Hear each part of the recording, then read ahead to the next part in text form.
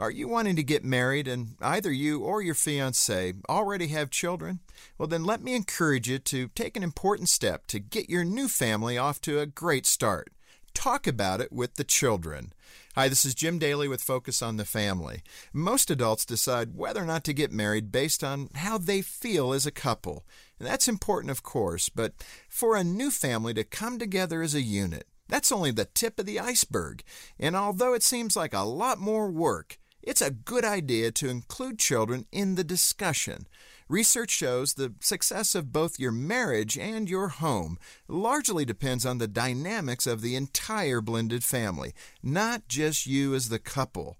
And that's not to say that you have to get their permission, but if you don't get buy-in, you'll end up shooting yourself in the foot because the transition to become a family is a life-changing event for a child. You have to remember they're bringing in a lot of baggage, and if not handled carefully, children can feel overwhelmed and out of control. And the one thing you can count on is their fear and confusion that shows up as negative behavior.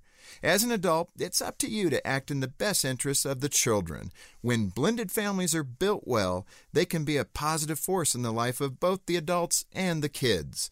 Done poorly, and they can become a burden too heavy for anyone to carry. For Focus on the Family, I'm Jim Daly.